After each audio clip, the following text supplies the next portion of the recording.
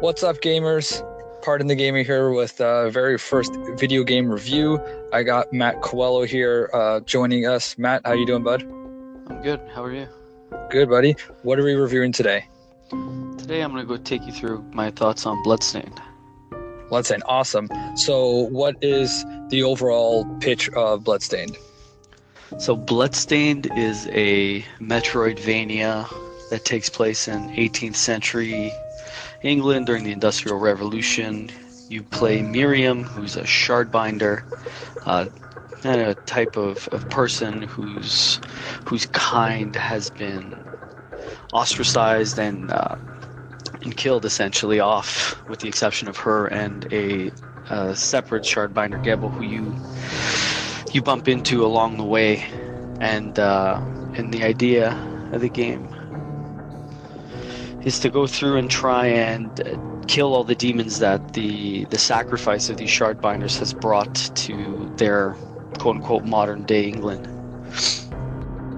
So, gameplay or top level wise, what's your thoughts on the game? Is it something that people should be checking out if they're a fan, or? Metroidvania fans are gonna love this game. Me being one of them.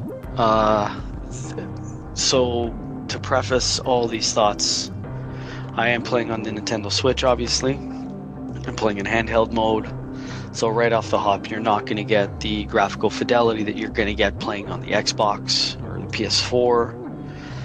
Obviously, it's known that the performance on the Switch is subpar to the PS4 and Xbox in general, right, graphically. But unfortunately, this, I'll call it a port, even though they came out I think it's 1 week later.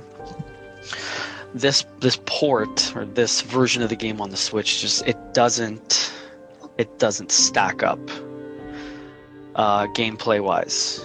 Not gameplay wise, just the way it handles, right? There's constant frame drops, there's constant slowdown, loading times can be anywhere from seconds to downright atrocious.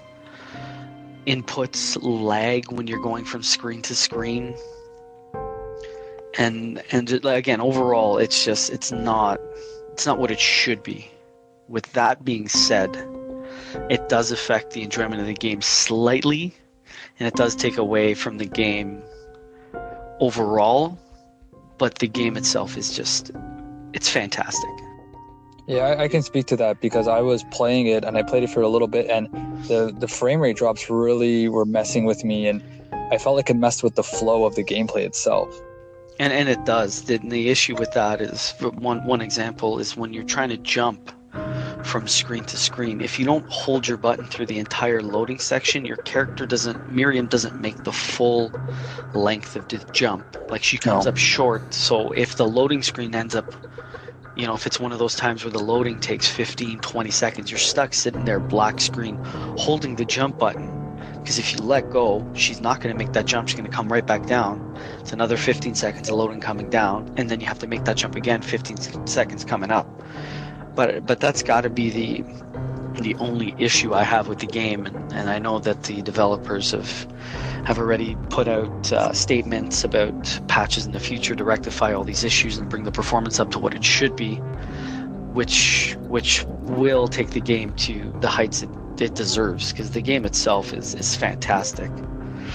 I can't, the gameplay itself, and the problem is I'm always going to compare it to what the best Metrovania I believe is of all time, which is Symphony of the Night. So it handles a lot like that. It's a little slower, and again, the graphical fidelity being a downgrade, I bet on the PS4 it's immaculate. But yeah, I've seen some footage from the PS4 version, and yeah, that's what I originally was drawn to. And then when I played the Switch version, I was a little bit thrown off, and I'm like, oh, this is not what was advertised.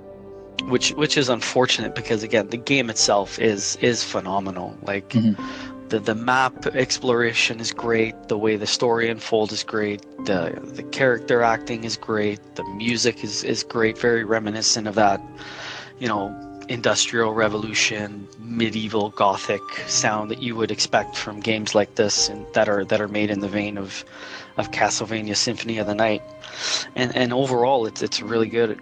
If I did have to take some points off for things that don't involve the gameplay aspects that the developers are working on, I find like the range of weapons is a little under what I would like. There's a handful of them, and I find you don't get as much variety as you have in some other games that play like this. But I that would be my only complaint. This game is amazing. If I had to give my recommendation, I would say any Metroidvania fans would need to play this game.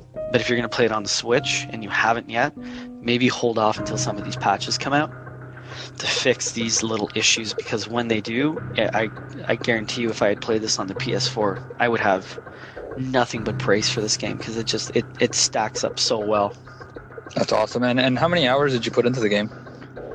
I think I'm north of 15, I believe. I'm not quite there. I did get the bad ending. There are bad endings to this, so that's another layer that they add. That's again kind of Castlevania-ish, where there's the good ending, the regular ending, and then there's the one that flips the castle. So this does have a bad ending. If you do get it, it does just reset you, take you back to your last save point, and you kind of have to find your way from there, because you've gotten to where you needed to go just a little sooner than you needed to. There's a few other things that you need to get to.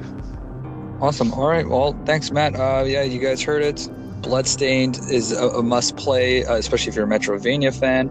If you can avoid playing it on the Switch for now, it looks like it's recommended. But if you have to play on the Switch, you could have a worse experience. So thanks again, Matt. Very tolerable.